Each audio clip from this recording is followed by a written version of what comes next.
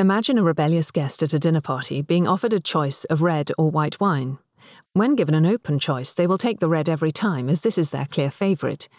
But if the offer is followed with, "I assume you'll want the red like normal. I think you'll love this one," then the response changes to, "No thank you, I'll have white today."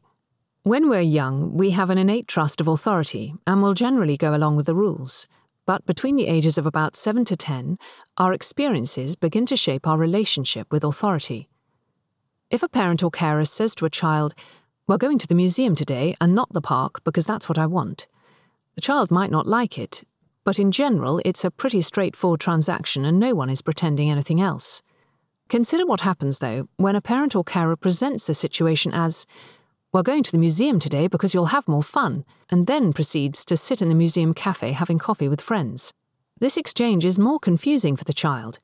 The decision appears to have been good for the adult rather than for them, even though the adult is saying otherwise.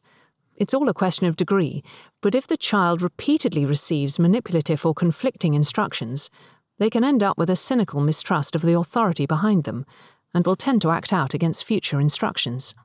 A child may also find it quite disturbing when authority is insisted upon. In some situations, authority figures may be ferocious in their determination that instructions should be followed, and the child may end up feeling humiliated.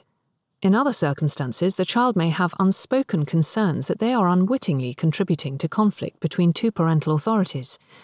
Cumulative events of this sort disrupt the usual transition from typical childhood obedience to balanced adult respect for authority. Where rebelliousness is balanced, there is an acknowledgement that authority doesn't necessarily lead to a sense of inferiority, and it can, if needed, be questioned and refused in a straightforward manner. But where rebelliousness is stronger, submitting to authority is perceived as humiliation. The highly rebellious person cannot help but want to challenge whatever is suggested by someone in, or perceived to be in, authority. It could be a doctor, a teacher, a boss. It is anybody they perceive may threaten their freedom of choice. Sometimes rebelliousness can be a source of exciting and novel paths in life. For example, it is a common trait for many entrepreneurs. But there is also an inherent risk that inner rebels can end up with things that they don't really want, perhaps because their need to rebel leads them to deliberately choose a less satisfactory option.